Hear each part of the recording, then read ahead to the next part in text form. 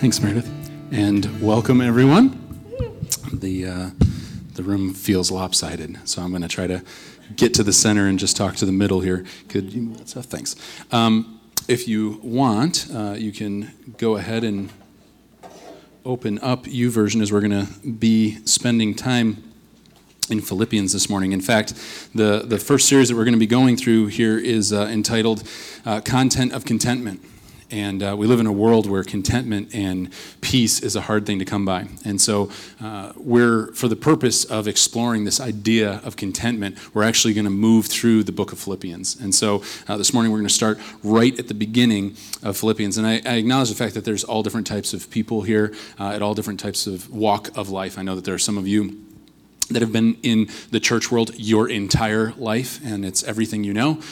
There are more on the front end, and maybe we even have some people that are objectors this morning that came here because they got invited and they're not sure that God is even real, or you came for class at Finger Lakes Community College, Victor campus, and you had such a rough night last night that you think today's Monday and you're wondering why the class looks different. No matter, that would be awesome, by the way. If that's you, I would love to talk to you. But regardless of what form of life you're coming into this situation as, we realize that there's something that God has for each one of us. And so with an open heart and open mind, let's go ahead and look at what Scripture says, specifically the first 11 verses of Philippians. And so I'm going to go ahead and read through that. It says, Paul and Timothy, servants of Christ Jesus, to all the saints in Christ Jesus who are at Philippi, with the overseers and deacons, grace to you, and peace from God our Father and the Lord Jesus Christ. I thank my God in all my remembrance of you, always in every prayer of mine for you, all making my prayer with joy, because of your partnership in the gospel from the first day until now. Philippians was one of the first, the church in Philippi was one of the first supporters of Paul financially as he went on his missionary journeys. So that's what he's speaking to. And it goes on, verse 6 says, and I am sure of this, that he who began a good work in you will bring it to completion at the day of Jesus Christ. It is right for me to feel this way about you all, because I hold you in my heart, for you are all partakers with me of grace, both in my imprisonment and in my defense and confirmation of the gospel. For God is my witness, how I yearn for you all with the affection of Christ Jesus. And it is my prayer that your love may abound more and more with knowledge and all discernment, so that you may approve what is excellent and so be pure and blameless for the day of Christ, filled with the fruit of righteousness that comes through Jesus Christ to the glory and praise of God. Let's say a word of prayer. Heavenly Father, we're thankful. We're thankful to be in this place. We're thankful to be a part of what it is that you're doing in this and surrounding communities. We're thankful to participate in the furtherance of your gospel. And so, Lord, I pray this morning that your presence would remain in this place, that we would leave here having had an encounter with the real and living God, to ever be marked by it. In your name we pray. Everyone said, amen. So a little bit of a backstory so that we can all be on the same page as far as where Philippians is and what it's about. Paul is the author of Philippians, and it's considered a prison epistle. And a prison epistle is just a fancy way of saying it's a letter that Paul wrote while he was in prison. So it's a letter that he wrote while he was in prison. And so that we can understand the context here, Paul is in prison. We believe that he's in Rome, and he's been imprisoned for preaching the gospel. And so he's sitting in a Roman prison, and he writes a letter to the church in Philippi, which he had started 10 years prior. So he had planted this church in Philippi. He's writing a letter now 10 years later from a prison in Rome. And he addresses some identity issues right on the front. Have you ever tried to be someone that you're not? I have. Maybe I'm the only one guilty of that. But I could think of a million different times where I tried to project myself to be something that I wasn't in order to fit in order to connect with other people, to find some sense of belonging in the world as a whole. One story in particular involves actually someone that's here and part of the lead team, Eric, which I'll probably pick on a lot because we grew up together. You can add him to your prayer list. But there was one time in particular, he lived his parents they still live next to a field. And so there was this big farm that they would allow a farmer to lease out. And so there was corn and everything. And one of the things that he had was this little motorcycle. And it was like a little motorbike. And it was literally a motorcycle that was shrunk down to mini version. I had never seen one, but he said, "Hey, do you want to ride that?" And I was like, "Yes, I want to ride that." And he said, "Do you know how to ride that?" And I was like, "Yes, I know how to ride that." I had never seen one before, but I wanted to increase my cool factor. And I thought, how do you tell someone that you've never ridden a mini motorcycle? So sure, yeah, I've ridden one. And so we're getting ready to leave, and as we're walking out to go to the motorcycle, his mom's like, "Wait, you need to wear a helmet." And I was like, "Psh, I never ride helmets when I ride my mini motorcycles." And she's like, "No, if you don't wear the helmet, then you're not riding the motorcycle." I was like, "All right, cool, whatever." She's like, "No, you need to promise me that you'll wear the." "Okay, all right, I promise I'll wear the helmet." And so I take the helmet, and Eric says that he wears the helmet too. So I'm like, "All right, I'm cool with wearing the helmet then." And so we go out into this field, and he starts this motorcycle, which I'm trying to pay really close attention to because I've never started anything like it, but I'm about to act as if I know what I'm doing because I'm trying to be his friend and fit in. It totally worked. Anyway, so he's like, "What? You've never ridden one? This friendship is over." Storms out. That'd be awesome. So he's sitting there, and he rides his motorcycle in the cornfield, and he's riding around in a circle, and there's like this little jump that he's made, and so he goes over the jump, and I'm like, oh my gosh, I'm going to have to act like I know what I'm doing. And what I can't remember is how many friends were there or what was involved, if there were other people there watching, because there were different times we gathered. But in either case, I knew I was really trying hard to fit in with Eric. And so he goes, "All right, man, it's your turn." And I was like, "All right, cool." He's like, "You just need to be careful because, every once in a while, the clutch will get stuck a little bit, and then, you'll just keep going faster. And so if you're not careful, you just downshift." I'm like, "Right, downshift." Okay. He's like, "So it sticks a little bit." I'm like, yeah, right. No, I know exactly what you're talking about because I ride mini motorcycles. It's what I do. It's who I am. And so he is having this thing run. I get on it, and I try to start it. Can't start it. And he's like, "Oh, it's a little bit tricky. Let me start it." So he starts it, and that was the only reason because it was tricky, not because I didn't know what I was doing. And so I get on this thing. I have my helmet on, and so I start off into this field. And it's kind of common sense if you've never been on one. It's kind of like riding a bicycle in the sense that it's not like it falls over. It kind of balances itself, which I was relieved about. And so I'm going along, and I'm going faster and faster, and I come around this bend to go towards the jump, and the clutch gets stuck, and I start going faster and faster, and it just starts accelerating. And I kind of hit the brake, but the brake that I hit is the front brake, and so I feel the back kind of lift up a little bit. I'm like, not going to die that way. And so I just keep going faster and faster and faster. And when I hit this jump in the middle of a cornfield on a little motorcycle, mini motorcycle, I was somewhere in between or around 30 and 40 miles an hour. It was fun. And so I hit the jump, yay, and I find out something real quick. If you ever go over a jump with a motorcycle, it is imperative that you remain connected to it.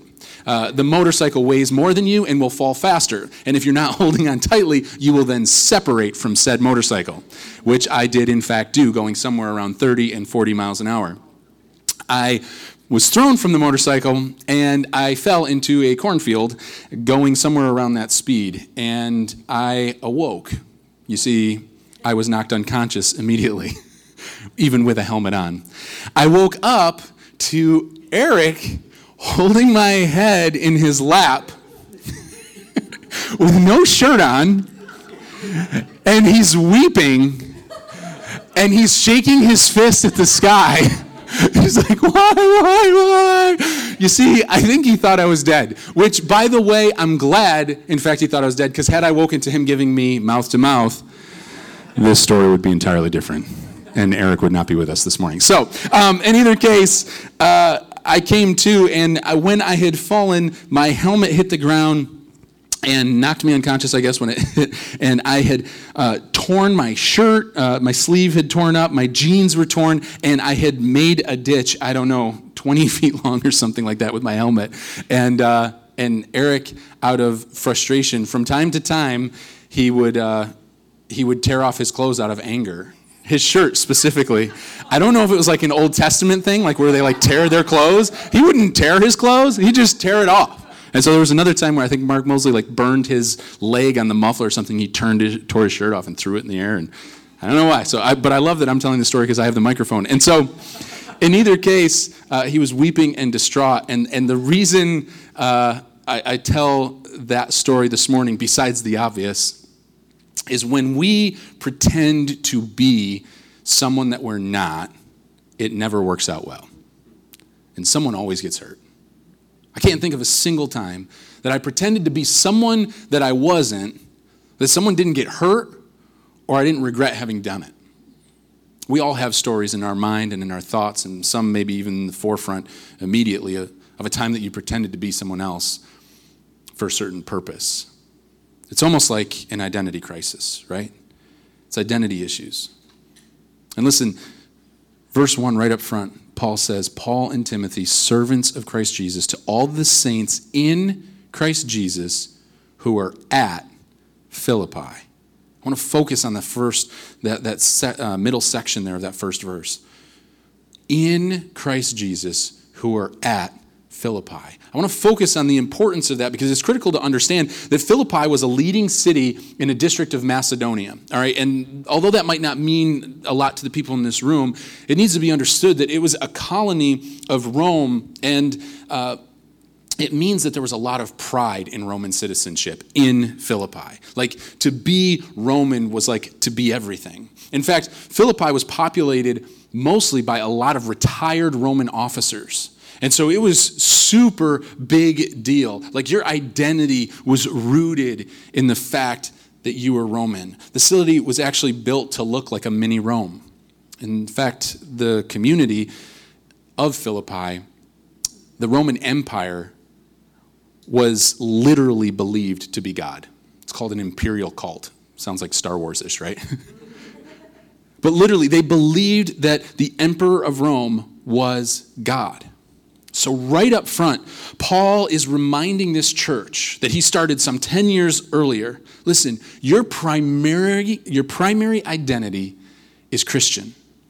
You are in Christ, and you just happen to live at Philippi.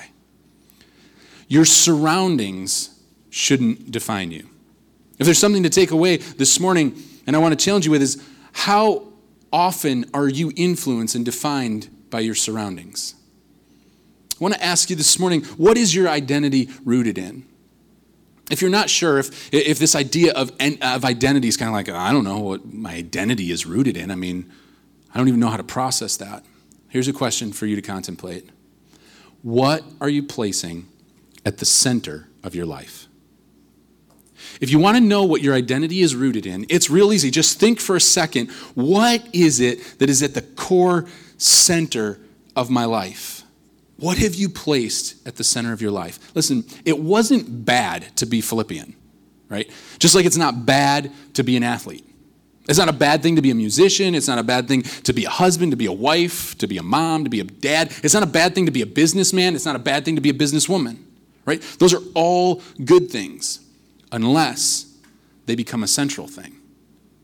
You see, if they become a central thing, it changes everything.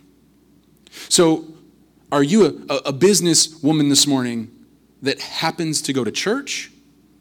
Or are you a Christian that happens to be a businesswoman? You see the difference? What have you placed at the center of your life? Because what you've placed at the center of your life, you will worship. You'll worship it. Because it's the center. It's the hub. Everything else circles around that. Your identity is connected to it. It's everything you are. It's everything that you hope to be. You worship it. Worship is assigning worth. And so what are the things you've assigned worth to? Because that which you place at the center of your life is where you assign worth, and listen, it's where you derive worth.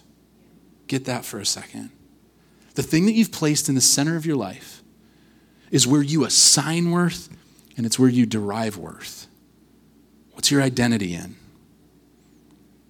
All of us want a sense of belonging.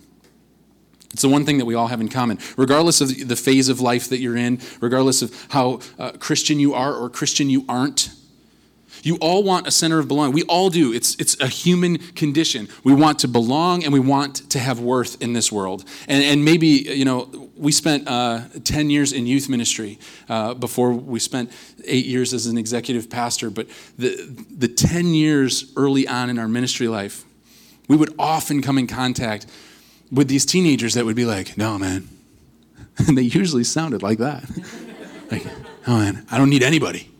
You don't need anybody? No, man, it's just me, man. I'm a loner, right? Like, they were wearing black trench coats before that was something to be afraid of, because we're talking like 20 years ago. And like, man, like, it's just me. I don't need anybody in this world. I'm a complete loner. Like, me and some other guys that are also loners, like, we get together, we talk about like how we don't need anybody. Like, do you hear what you're saying? It's true. Right? Because at our core, we were created for community. We were created for belonging. We were created to lean in and to desire a sense of worth. So I ask it again, what are you placing at the center of your life? Sense of worth. Is it attached to a career? Because listen, if your sense of worth, if what's central to your life is your career, everything circles around it.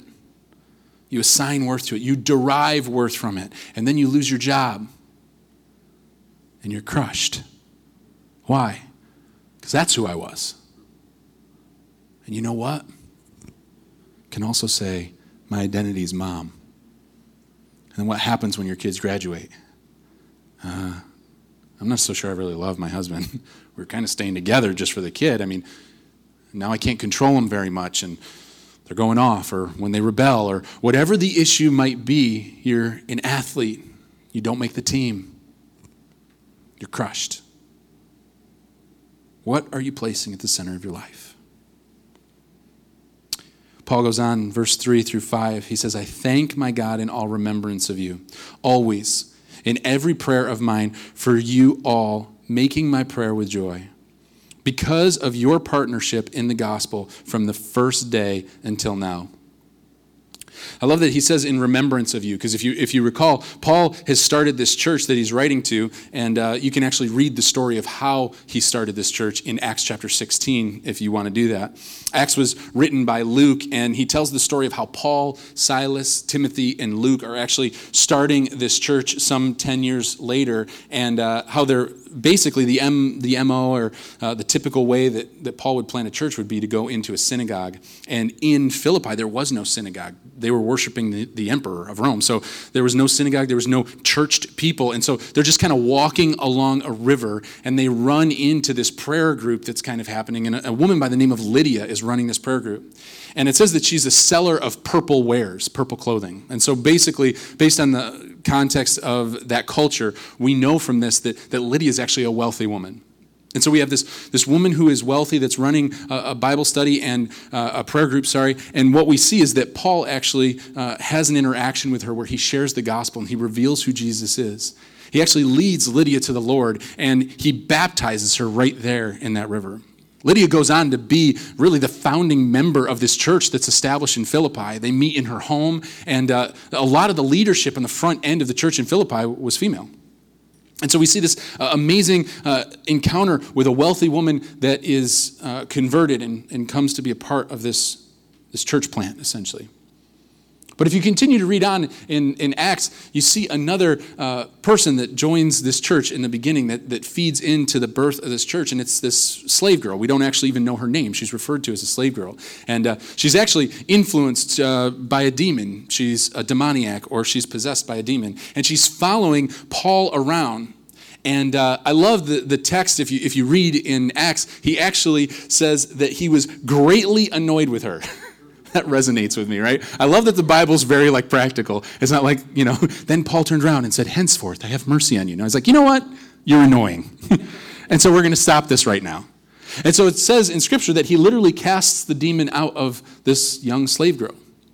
And what was happening is this girl was owned by some other people in the community as a slave girl. And because of her demonic influences, they were able to benefit financially off of that. She would tell people versions of their fortunes and kind of twist the reality, and people would pay for it. They were amazed by it. And so the minute this demon is cast out of this girl, it has a profound impact on this girl and all the people that know her, but the people that own her are furious.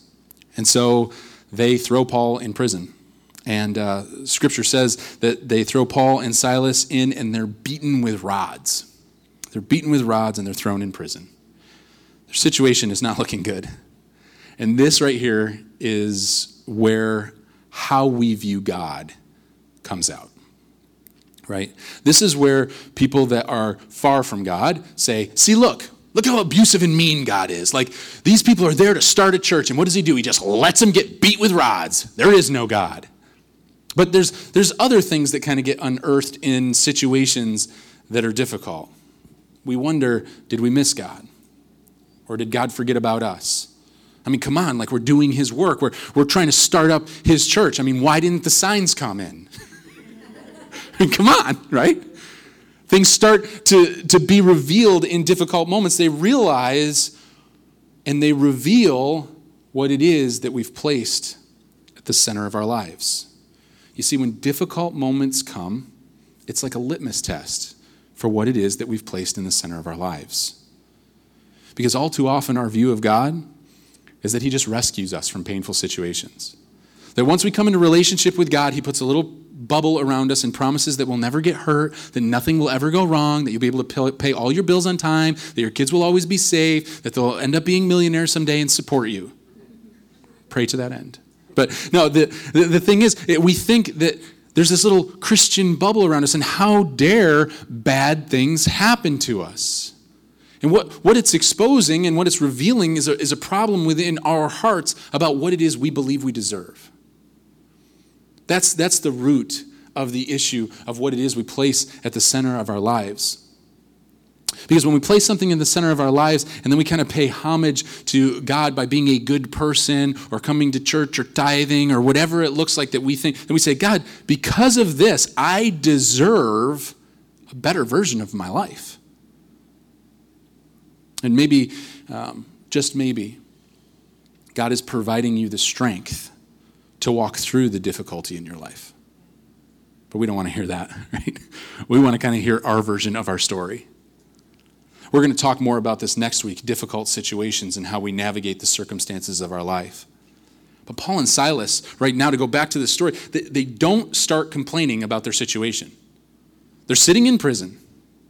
Their backs are bleeding. They're chained. They're locked up. They're in prison. For what? Preaching the gospel. And verse 25 of Acts chapter 16 says that at midnight, they start praying and singing. What? How? Like, how does that happen? Is it because Paul and Silas are superhuman? Is it because we need to be just like them? Like, listen, when difficult things come, you just suck it up. I mean, these guys got beat in the back. You ever got beat on the back? Come on. It's not that hard, right? It's ridiculous.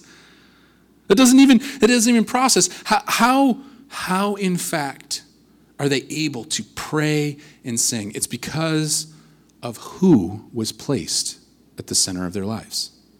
That's why. You can try to be spiritual in moments of difficulty, but what will happen is moments in difficulty will reveal that which you've placed at the center of your life. And in this difficult moment, what's being revealed is that Paul and Silas are not, in fact, superhuman or super spiritual. They've just simply placed Christ in the center of their life. And when Christ is the center of their life, in the midst of difficulty, they're saying, you know what, God? Somehow you've got this. I don't know how, but we're going to worship you in the midst of it because this circumstance and this situation doesn't define me. What happens? There's an earthquake. There's an earthquake that opened the doors of the prison. Now, some people might say, well, that was just coincidence. I mean, it happens. They were on a fault line, whatever it is that you want to say. But something even more unique than the doors opening, it says that the chains fell off of them. You can't really say that's caused by an earthquake. So I'm like, oh, the doors opened. Well, that's lucky, right? Yeah, we're on the San Andreas, And all of a sudden, boom, the chains. How'd that happen? I don't know. So something is happening spiritually here. Now, I don't know about you, but if I've been praying and I've been singing and being like, come on, Lord, we worship, we adore you, we're like having church service in a prison, all of a sudden the door opens and the chains pop off, you leave, right? Like that's what I do.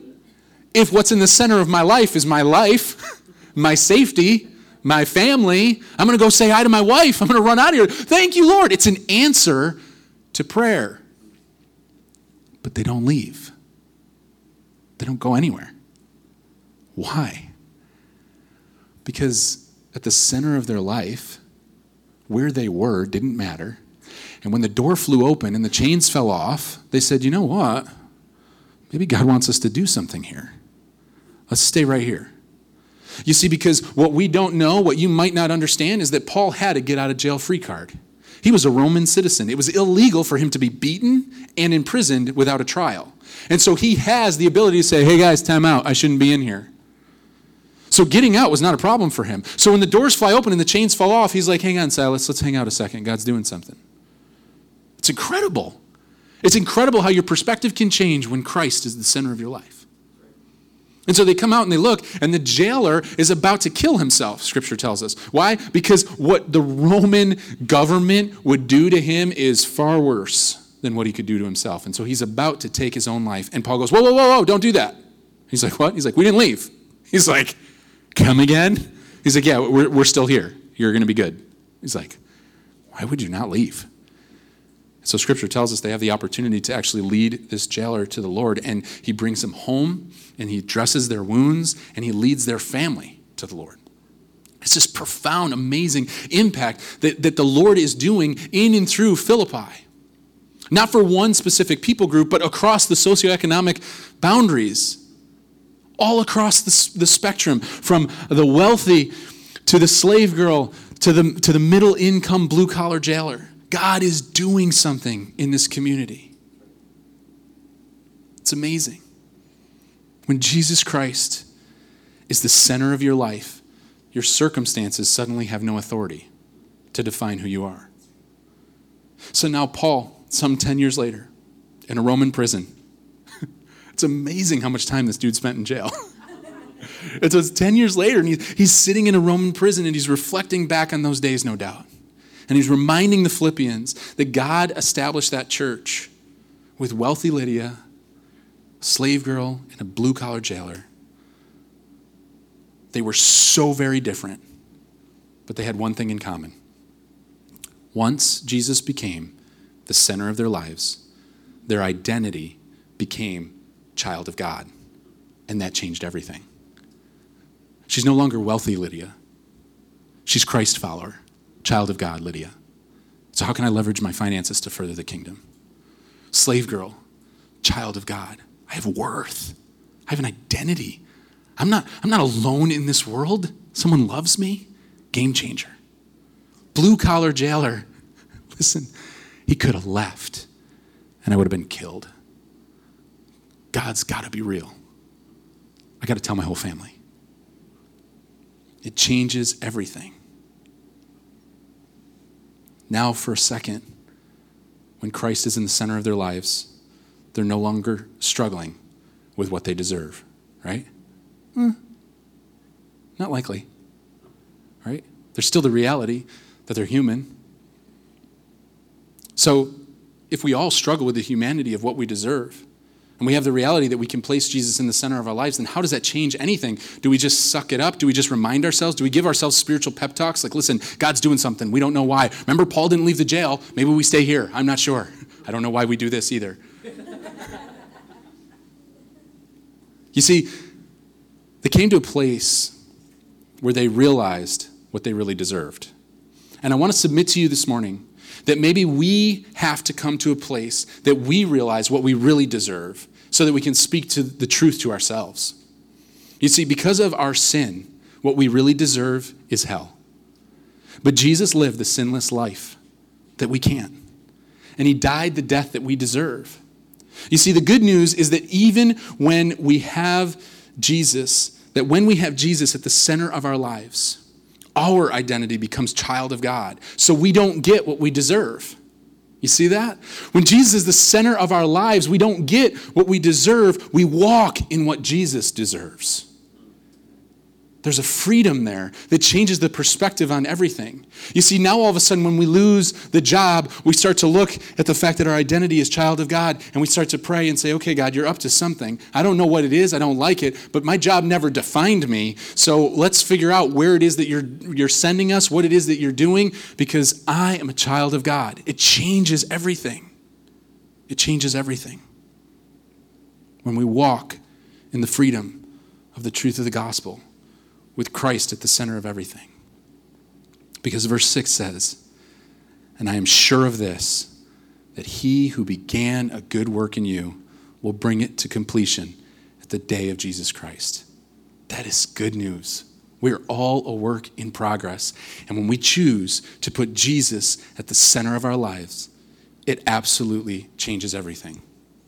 So, as you contemplate what it is that you've placed at the center of your life this morning, I want you to consider one more thing as we talk about the application, because the reality is, the speaking of the word, you can just attend a church service, and someday we'll talk about this one. I mean, this is the first opportunity where we're like, okay, invite people, here we go.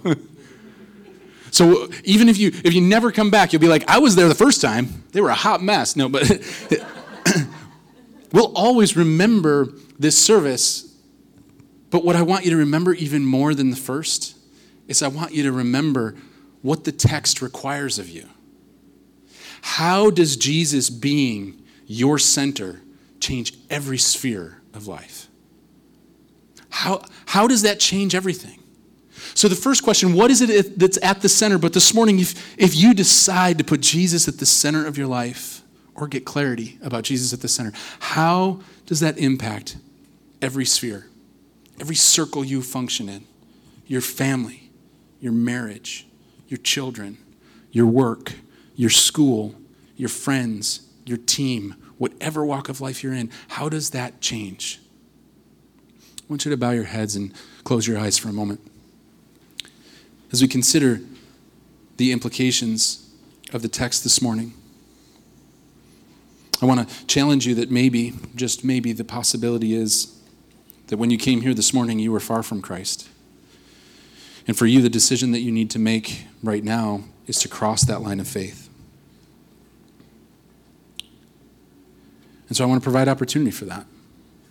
If you're here this morning and you say, listen, I've never really placed Jesus at the center of my life. I've never made the decision to ask him to be the Lord and leader of my life. If that's you this morning, I want to give you that opportunity. And we're not going to embarrass you or make you come forward, and you'll just have to trust me in that. I just want to agree with you. So if that's you this morning and you want to make that decision to come into relationship with Christ, you just slip your hand up. I'll say I agree with you, and you put it right back down. It's that easy this morning. Okay. The other areas of application this morning that I want you to consider is what it looks like. How does Jesus being your center change every sphere? Maybe you're sitting there and you're like, listen, I'm a Christ follower. He's been the center of my life. Hasn't he? I want to tell you, the truth of the gospel is something that doesn't simply win you, it grows you. And so this morning, if you've been a Christ follower for 100 years, a dozen years, whatever it looks like, you never outgrow Jesus being the center of your life and having to center your heart and mind around that truth. You don't outgrow that. Even in the preparation of this message, me and the teaching team, as we went through the text, we were like, gosh, so convicted. God, would you help me to place you in the center of my life day in and day out? And maybe that's the application this morning. Maybe it's just a commitment to say, God, would you show me what it looks like to place you in the center? I don't know what application looks like for you this morning, but I know that if you put Jesus in the center of your marriage, instead of praying for your spouse to change, it's amazing how you start to pray that God would change you, right? When you place Jesus in the center of your parenting, It's amazing how you stop telling your kids they need to change and you start saying, God, would you change the way I show my children the love of God? Work, school, you name it. I'm not here to play the Holy Spirit this morning. I'm simply asking that you give the Lord space to speak to your heart and mind. And so what are the spheres that need to change? And I want to submit to you this morning, if you're like, oh no, Jesus is the center. He always is, every day, every area, every part of my life. I want to tell you, the thing that is in the center of your life is self-righteousness, and it's a problem. You need to pull the religion out of the center of your life and put Jesus there, because you don't outpace it. God needs to be placed in the center of every area of your life. So I'm going to lead us in a prayer. I'm just going to lead us in a simple prayer, and we're going to go into worship and respond to the truth that's been spoken this morning. Heavenly Father, would you do a work that only you can do? Father, would you show us the areas of our lives that we've placed other things, material goods, popularity, prestige, retirement, whatever it might be, we placed in the center instead of you. Father, would you forgive us? We're coming back to the truth that you are the center of our everything. And we want you to impact every sphere that we walk into, every circle of people that we come into the midst of. Lord, would we be a change agent for your glory? We simply declare ourselves available.